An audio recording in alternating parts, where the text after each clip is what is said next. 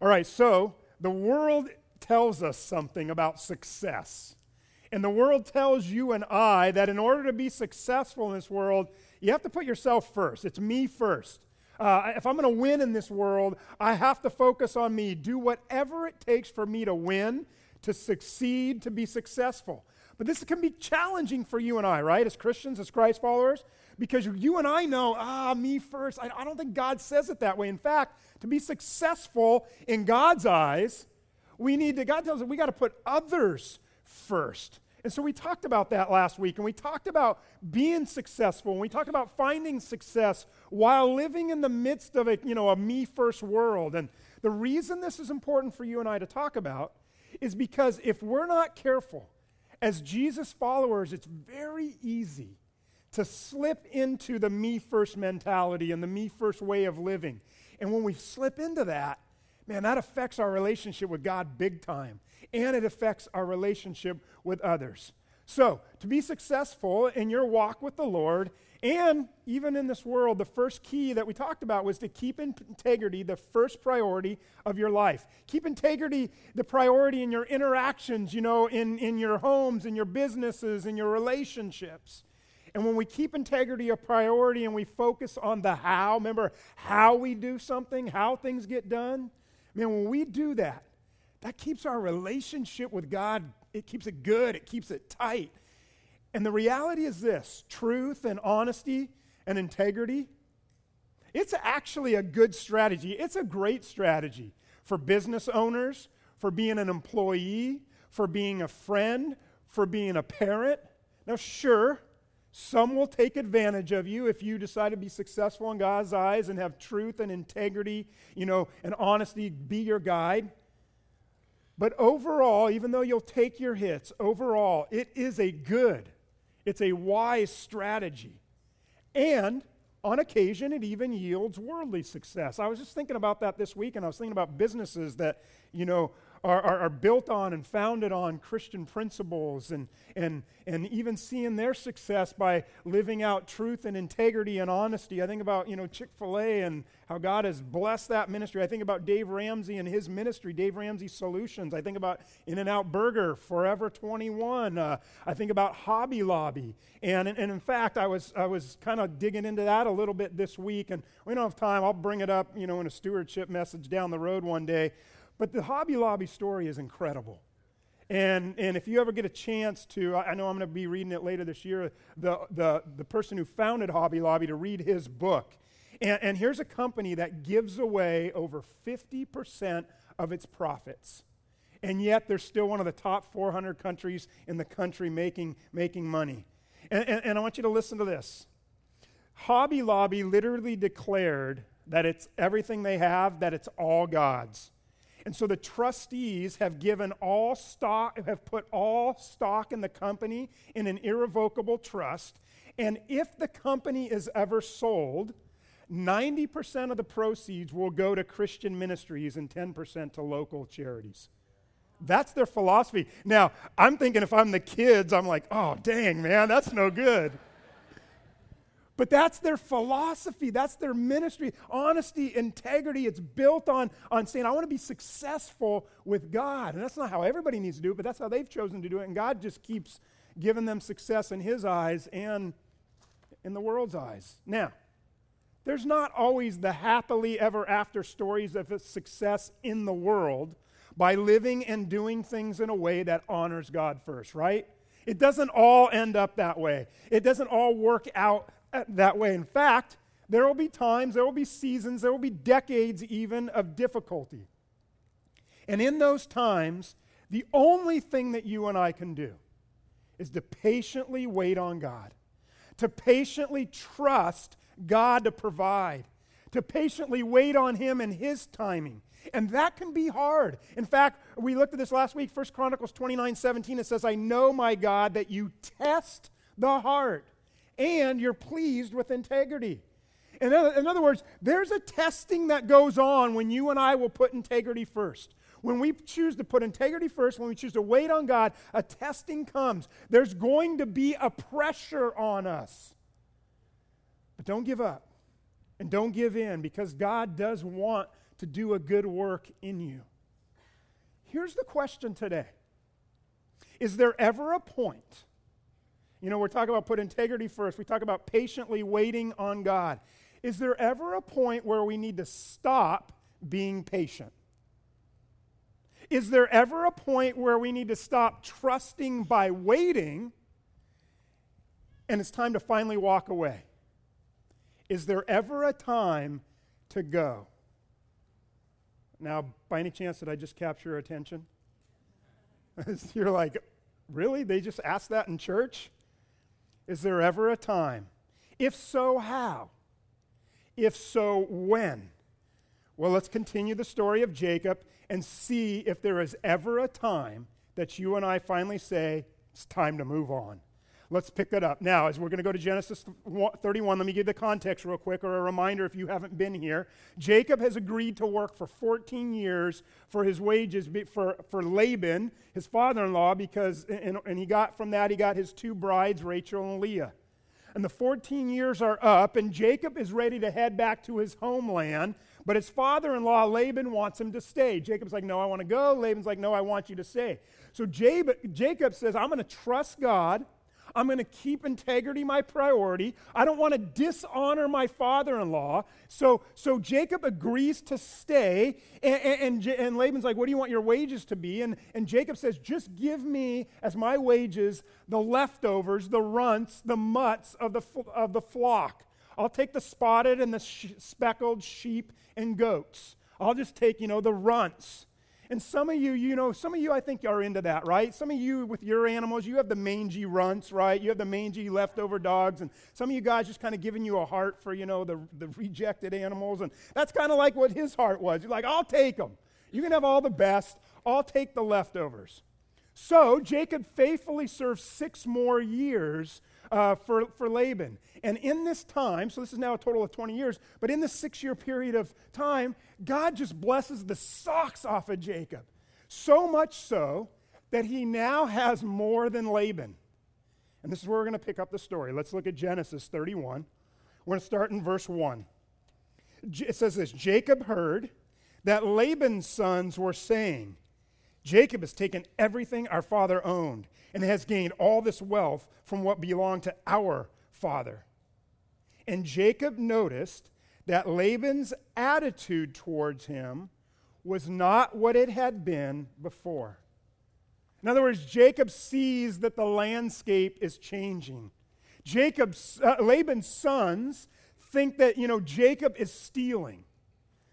Reading between the lines, they think that Jacob is stealing their money, their wealth. And now, even though, and this is what's amazing about this story, Jacob prioritized his integrity so much so, maybe you remember from last week, he prioritized, keep integrity first and foremost. He set up the contract with Laban with a whole bunch of checks and balances. And one of the biggest checks and balance was, hey, you can come look at my flock anytime you want. And if there is ever an animal that isn't spotted or speckled, in other words, if there's ever an animal that's a solid animal, it means I stole it from you. He set up this incredible checks and balances. My integrity is going to be first and foremost, but the rumors are spreading. And Laban's kids are seeing this outsider get wealthier than they are. Then it goes on and says this, the Lord said to Jacob, go back to the land of your fathers and to your relatives, and I'll be with you. God says, you're done here. It's time for you to go home to your family. Then in verses 4 through 8, Jacob gathers his family together and he tells them, what's going on here. And he tells them that Laban's attitude, it's not what it was before towards Jacob. And we learn in these verses that no matter how many times Laban changed the rules, he changed them 10 different times on them, no matter how many times that happened, God just kept blessing Jacob. Didn't matter what Laban did with the rules, God would come in and show up and make it still work out for Jacob. Verse 13. God says to Jacob, it's time to go. Notice what he says. Now leave this land at once and go back to your native land. In verses 14 through 16, Rachel and Leah are hurt. They're injured. they're saying in this passage as far as Laban being our father. I mean, this guy sold us as slaves, which isn't really true, but he sold us as slaves. The money our dad got for us, he was only thinking about himself. He didn't act like a dad should act. He spent it all on himself. So they're like, hey, Jacob, you're our husband. We trust you. We're behind your decision to leave and to leave our father. So, we see in these first passages that Jacob realized it's time to leave Haran and head home. We see that God is also saying it's time to go home because staying any longer would be unproductive, number one, and number two, it would be destructive. If you stay any longer, it's going to be unproductive and it's going to be destructive. Now, what's interesting to me is Laban changed the rules on Jacob 10 different times. And God didn't say to Jacob, you're done, after the first time Laban changed the rules. He didn't say, you're done here, you can leave after the 5th time or the 9th time. He waited till after the 10th time to say to Jacob, now you can leave. Why did God wait till the 11th time? What's the difference? Well, Jacob saw, we know because we see the passages, Jacob saw something he hadn't seen before. Jacob saw something different in the demeanor of Laban and in the demeanor of Laban's sons. He now has this huge target on his back. And Laban and his sons, he's sensing, are going to rip him off. In their jealousy, in their insecurity, and in their greed, Jacob is sensing something really bad is now coming. So it's time to go. And by the way, God saw it too. And so God said, it's time to go. Get out of here. Get going. Leave at once. So we're talking about this idea of being successful in the eyes of God. And being successful in this, Laban's the perfect, me first person out there. He's a perfect picture of the me first person. How do you be successful with God in a me first world? Well, make living a life of integrity your first priority, then patiently trust God with his timing and trust that he'll provide. But then we see here this morning, don't continue with destructive people.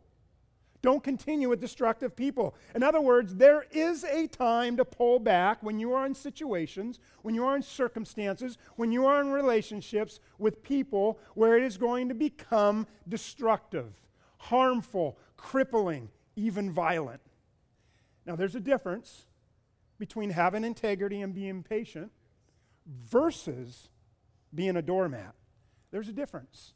And the challenge for you and I is to manage that line, to manage that fine line between when things are productive and when there's an opportunity, between trusting and having faith and giving it a try and giving it a try again, or when things are headed south and things are at a place now where it's going to be destructive. Jacob saw he was going to lose. And I don't know if he was thinking about just the finances. I doubt he was, but he was seeing that he was going to lose everything. Not just a cut of his wages, not just the changing of the rules like Laban had done 10 different times, but he saw major destruction coming. He saw harm coming. He saw the changes in Laban and in Laban's sons. And so did God. We see this necessity of getting out and leaving. We see that in the New Testament as well. We see that in the ministry of Jesus. In John chapter 8, it tells us that the people got so hostile to Jesus that they picked up stones and they were ready to kill Jesus. And in that passage, it doesn't tell us that Jesus looked at them and said, I need you to release that stone. It doesn't tell us that Jesus exercised patience in the situation. They wanted to kill him. So what did Jesus do? John 8 in that passage. If you know the story, you know that Jesus slipped out the back. It wasn't time to talk, to reason, to engage. It was only destructive at that point, and so Jesus slipped out. What about the Apostle Paul? Did Apostle Paul have to deal with something like this? Oh, you bet he did. Paul was the kind of guy who he would hang in there and hang in there and hang in there. I don't think anybody was more patient, other than Jesus, was more patient than Paul. And he was like, I'm going to give him a try. I'm going to give him another time, and I'm going to give him another time. And there was this one time where Paul would always stick around and go for it and say, it'll work out. One time, things were so bad and so destructive that he had no more options. The patience was done. And it tells us in Acts chapter 9, verse 25, that Paul's followers took him by night. They're like, hey, Paul, you're even missing it. You don't even realize what's happening. This is bad. This is destructive. They took him by night. They lowered him in a basket through an opening in the wall so that he could get away. One time, Paul was before Festus and before Felix in Caesarea, over Maritima, over by the ocean. And they were there, and the Jews were falsely accusing him. And man, it was just getting bad, and everything that was going on was actually illegal. And Paul knew it was finally so destructive that in Acts chapter 25, it tells us that he appealed to Caesar. He said, I'm going to exercise my rights as a Roman citizen. I'm appealing to Caesar. I'm not taking any more chances with you guys. I'm not going to be patient with you in this situation anymore. Later on, Paul writes to Titus, and he said this in Titus chapter 3, verses 10 and 11. He said, warn a divisive person once, and then warn him a second time. After that, have nothing to do with them. You may be sure that such people are warped and sinful. They are self-condemned.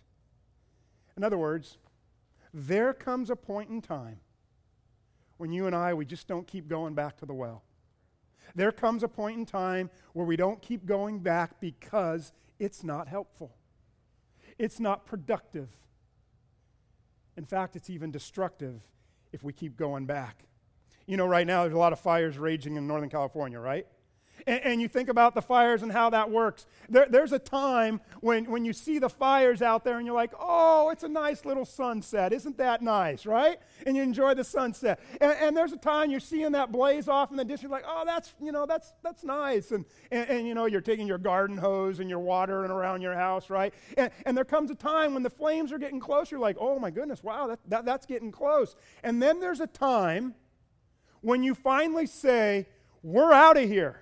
Pack our bags, destruction is coming. And that's what we're talking about here this morning. There's a point when it's no longer beneficial, it's no longer productive to say. Now, when we talk about this truth that we're talking about this morning, of not continuing with destructive people or not continuing with destructive circumstances, it's a bit subjective. It really is. And the interesting thing about this is that and it's not obvious to everyone as to the exact point in time of when it's time to go. So let me give you some steps that Jacob took in the effort to help you if you find yourself, and we'll start illustrating this in a moment, as you find yourself in these kind of circumstances or situations or relationships. What are some steps Jacob took? Well, first of all, his first step was he came to the point where he realized he didn't have any other options. In other words, there is no more patience that can be exercised towards Laban or towards his sons. There's no more digging deeper.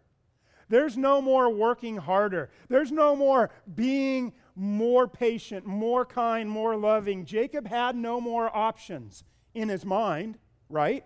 He had no more options. So what does this look like for you?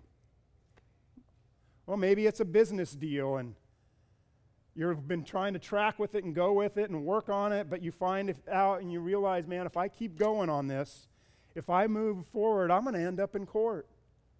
It's going to be a lawsuit. Maybe you're an employee and something's going on at work and you've been trying to hang in there and pray about it and do all of this, and you get to the point where you're like, man, if I keep moving forward on this, I'm going to be written up. I'll maybe even be fired. Or maybe it's with a person and you're like, man, if I meet with them one more time, I've already tried to meet with them 10 times. I've brought people in, I've done everything I can. But if I meet one more time with this person, it's going to get ugly or worse. There comes a point when you feel like you have no more healthy options. That's where Jacob was with Laban. But don't stop there. definitely don't let that be your only criteria. If you're feeling like you have no more options, you've gone through this journey, this process of patience, and you've 5 times, 6 times, 10 times, whatever, and you're like, okay, I don't have any more options. Well, why don't you check in with some other people to make sure they don't have a different perspective? Get confirmation from others. Get the insights, the opinions, and the counsel of, and maybe this goes without saying, but let me say it, of godly people, right? Proverbs, there's a lot of verses. I just wrote a couple up here. 11:15, 12:15, 15:22, 19 verses 20 and 21. They all talk about the wisdom of seeking counsel.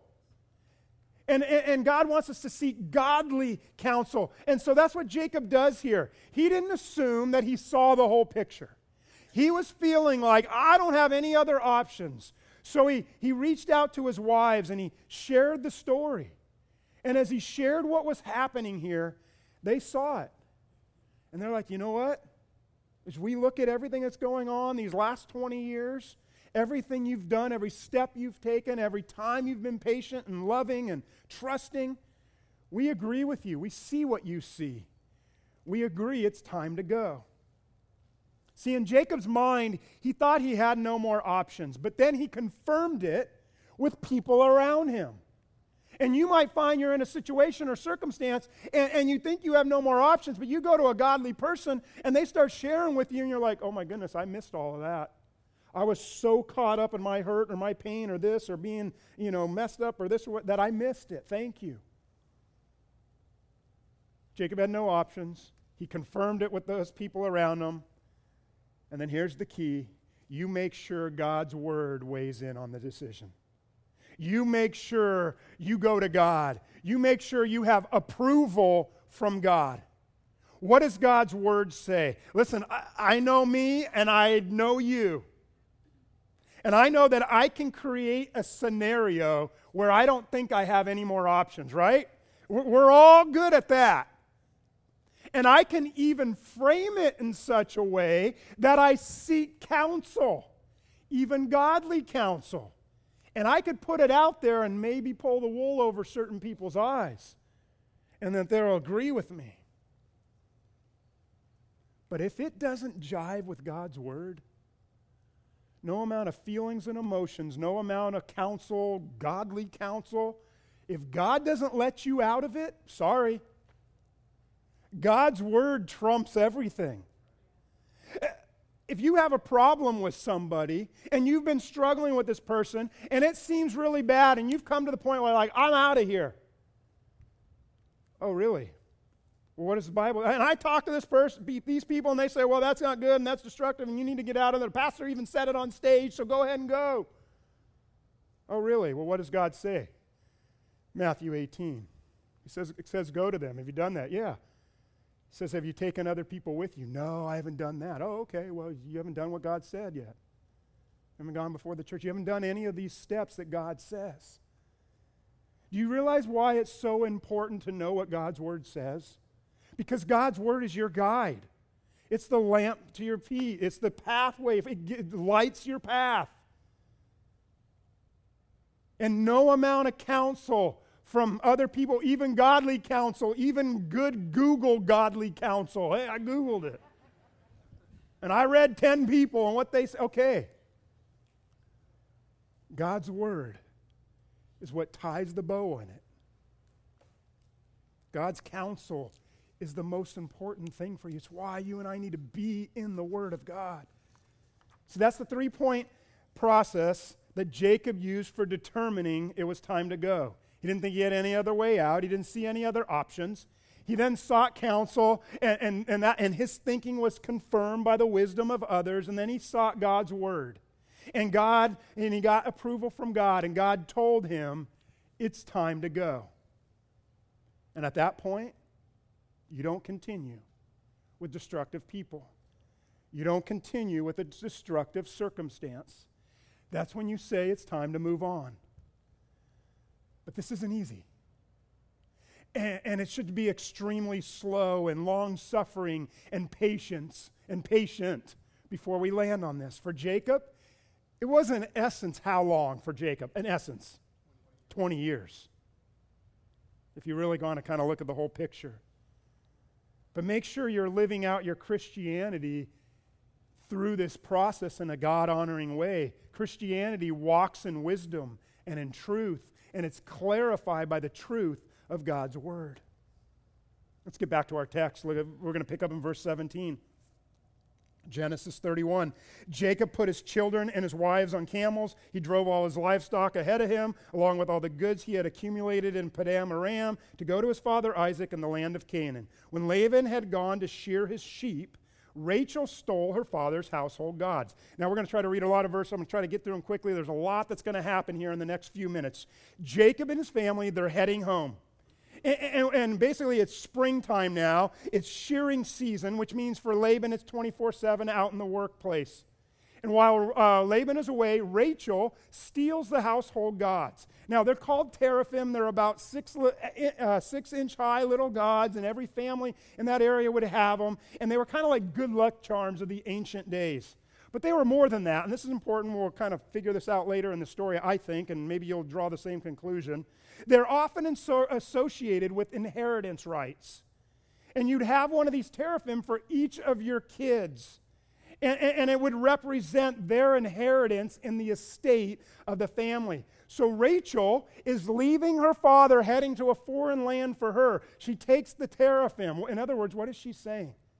When my dad dies, I can come back and claim my inheritance rights, right? Verse 20, moreover, Jacob deceived Laban, important, he deceived Laban the Aramean by not telling him, I like how it's put here, that he was running away. So he fled with all he had, he crossed the Euphrates and headed for the hill country of Gilead. You see, Jacob's still Jacob. That's kind of one of the reasons I love this story. He's trusting God, but he's still trying to live by his own wits. Isn't that interesting? Any of you relate to that? I can. He wants to obey God. That's what he wants to do. Even if he finds himself, but I got to deceive this person in the process. Man, I've been there, and I'm like 2 steps forward, 1 step back. Amen to that? It's not a good amen, but it's a reality amen. Right? It's like, yeah, I get it. I'm there. But it shows you how bad the relationship with Laban was. It had so deteriorated that he was like, I just got to get out. I can't even have a conversation with him. He felt he had to deceive Laban, and we're not much different. Verse 22, on the 3rd day, Laban was told that Jacob had fled, taking his relatives with him. He pursued Jacob for 7 days and caught up with him in the hill country. So he finally hears about the news, and he goes after him. Verse 24, then God came to Laban in a dream at night and said to him, be careful not to say anything to Jacob, either good or bad. Jacob had pitched his tent in the hill country of Gilead when Laban overtook him, and Laban and his relatives camped there too. Then Laban said to Jacob, verse 26, what have you done? You've deceived me. You've carried off my daughters like captives in a war. Why did you run off secretly and deceive me? Why didn't you tell me? So I could send you away with joy and singing to the music of timbrels and harps. You didn't even let me kiss my grandchildren and my daughters goodbye. This guy's a piece of work, right? I mean, Laban really is. He's trying to make himself out to be this compassionate grandpa that's going to miss everybody, even though he's been ripping off his family and his daughters for 20 years. Verse 29. Laban says, I have the power to harm you, but last night the God of your father said to me, be careful not to say anything to Jacob, either good or bad. In other words, man, Jacob, you're lucky God's holding me back. Verse 30, but why did you steal my gods? So you ran off without saying goodbye, and that's bad enough, but you also stole my gods. Now the story gets more interesting. Verse 31, Jacob answered Laban, I was afraid because I thought you would take my daughters away from me by force, which again, he thought he had no other options. But if you find anyone who has your gods, that person shall not live. Uh-oh. Sounds like Jacob doesn't know who stole the gods. In the presence of our relatives, see for yourself whether there is anything of yours here with me, and if so, take it. Verse 34. Now Rachel had taken the household gods and put them inside her camel's saddle and was sitting on them. Laban searched through everything in the tent, but found nothing. Rachel said to her father, "Don't be angry, my lord, that I cannot stand up in your presence. I'm having my period." The Bible just keeps it real, okay? It just keeps it real. It really does, and that's, again, kind of the cool thing about the Bible. So he searched, but he could not find the household god. I mean, I actually think this is pretty brilliant, right? It's a good strategy because women, when they were going through their period, they were considered unclean, and anything they touched was considered unclean during that, that time. And so she's like, oh my goodness, he's going to search everything. Well, if I sit on the saddle and the gods are right here, oh, sorry, I can't get up, I'm having my period. He's like, ooh, yeah, okay.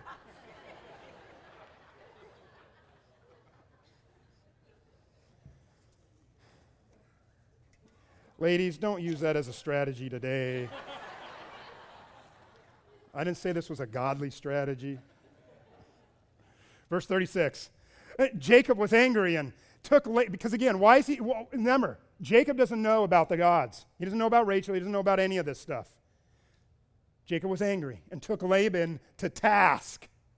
"What is my crime?" he asked Laban. "How have I wronged you that you hunt me down? Now that you've searched through all my goods, what have you found that belongs to your household? Put it here in front of your relatives and mine, and let them judge between the two of us." Jacob's ticked. He's calling Laban out. Verse 38 through 42, he goes on and he lays into Laban. He's just like, "That's it. I've been working for you for 20 years. All the mistreatment, all the false accusations, all the disrespect, all the deliberately taking advantage of me, all the unfairly changing my wages." And he's just laying into him. And then he says this, "And God has seen my hardship and the toil of my hands. And last night he rebuked you." And Laban's like, "Oh, that felt so," Jacob's like, "Oh, it felt so good.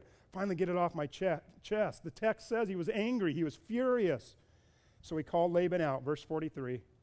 Laban answered, the women are my daughters, the children are my children, and the flocks are my flocks. All you see is mine." That's called narcissism 101. Right? When people are narcissistic like Laban, they are blinded to what's so obvious in front of them. They can't see it. They can't see that Jacob worked 14 years for his brides. And yet Laban's sitting here saying, "Mine, mine, mine, mine, mine, mine." Verses 44 through 53, they end up making a treaty with each other. They offer a sacrifice. They have a meal together. And then they set up a boundary between each other, basically saying, Laban, we'll stay on this side of the boundary. Jacob, you stay on that side of the boundary. Why did Laban set that boundary up? Do you remember the gods thing? The inheritance thing? Do you think maybe he set it up because he's like, that's fine if she's going to leave and one of my gods is missing? I don't want someone coming back later claiming some inheritance rights. Just a thought. The Bible doesn't tell us. What you know about Laban, would that be a far stretch? For me, it's not. He's like, hey, I don't want anybody ever coming back. Once you're out of sight, out of mind, you're not getting anything from me. Verse 55, early the next morning, Laban kissed his grandchildren and his daughters and blessed them. Then he left and returned home. As far as we know, never to be heard of again. The story of Jacob and Laban comes to an unhappy ending, and it ends with deception and anger and bitter accusations. But in this story, we see how to fight the darkness of a me-first world, of a narcissistic world. This is another way you and I can be successful before God. And that's what Jacob did. You confront deception with truth.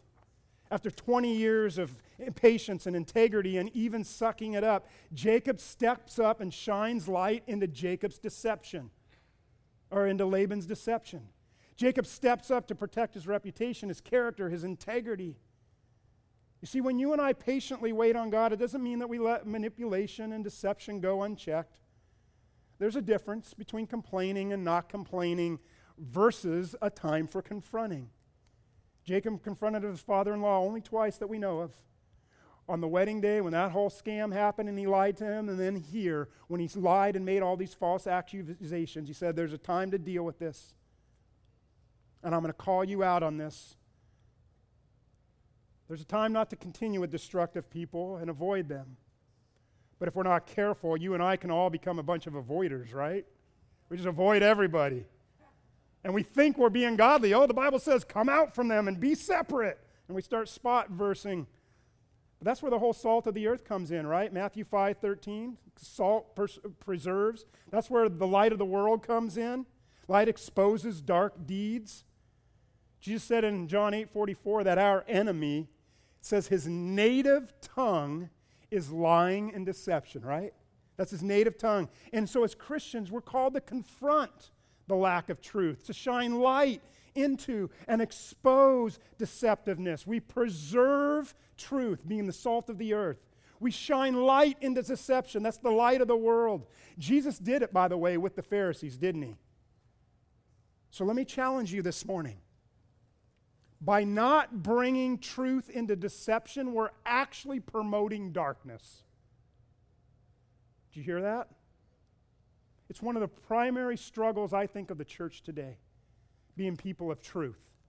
We try real hard to be people of grace and loving and patient and have integrity and being careful around those who are destructive. But what about stepping up and stepping in and confronting with truth? I think the church today in America, it struggles with this. And if we don't step up, if we don't step in, if we don't shine the light of truth, we're going to promote darkness and lies,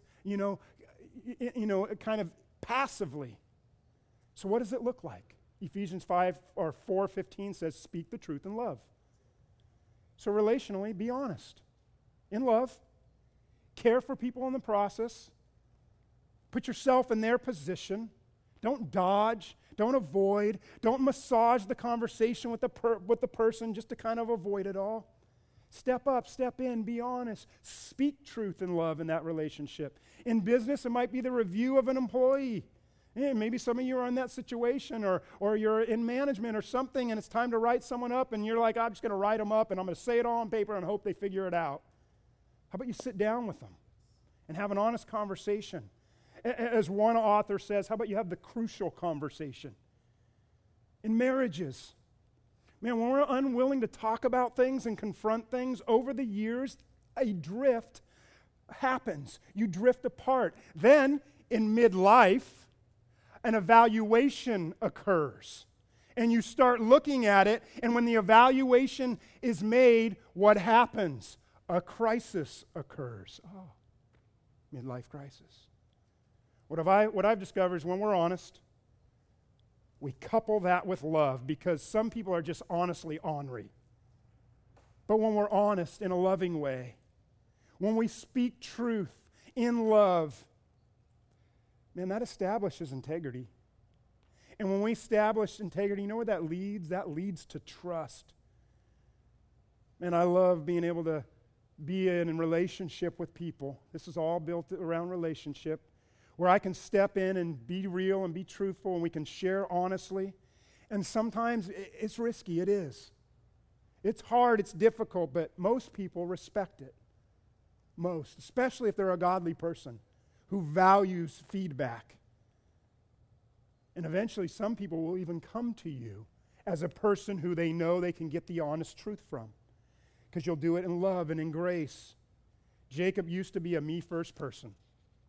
That's how he lived his life. Now he's growing, he's trusting God, he's living with integrity, he's patiently waiting on God, and through that he discovered with Laban, taking all those steps, it's time to go, it's time to get out and to get away, because things are only getting destructive at this point. And by the way, Laban, what you've been saying, it's not true. So I need to speak up right now. I need to confront you with your deception, and I need to do that with truth. It was time for Jacob to leave. It was time for Jacob to confront deception with truth. My question for you this morning, what time is it for you? What time is it for you? Is it time to reassess a relationship that you cut bait on too quickly? To relook at that?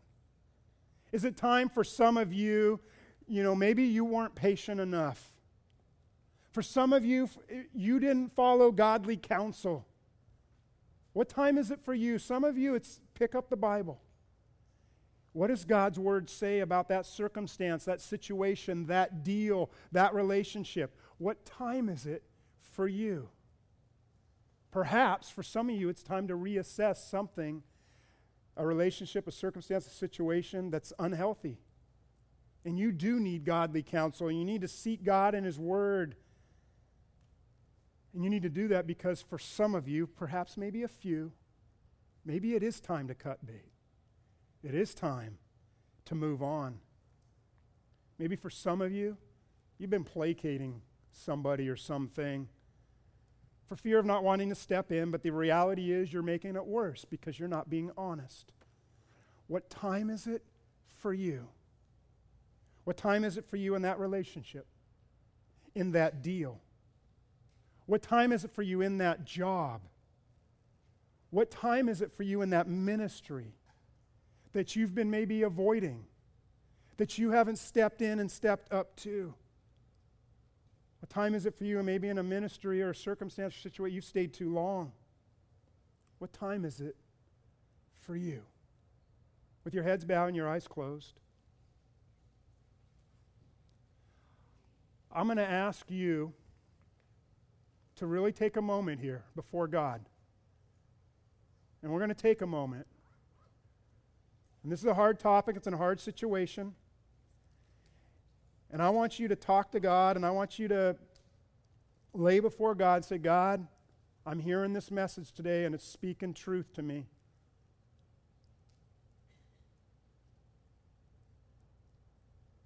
Heavenly Father, hear our prayers this morning.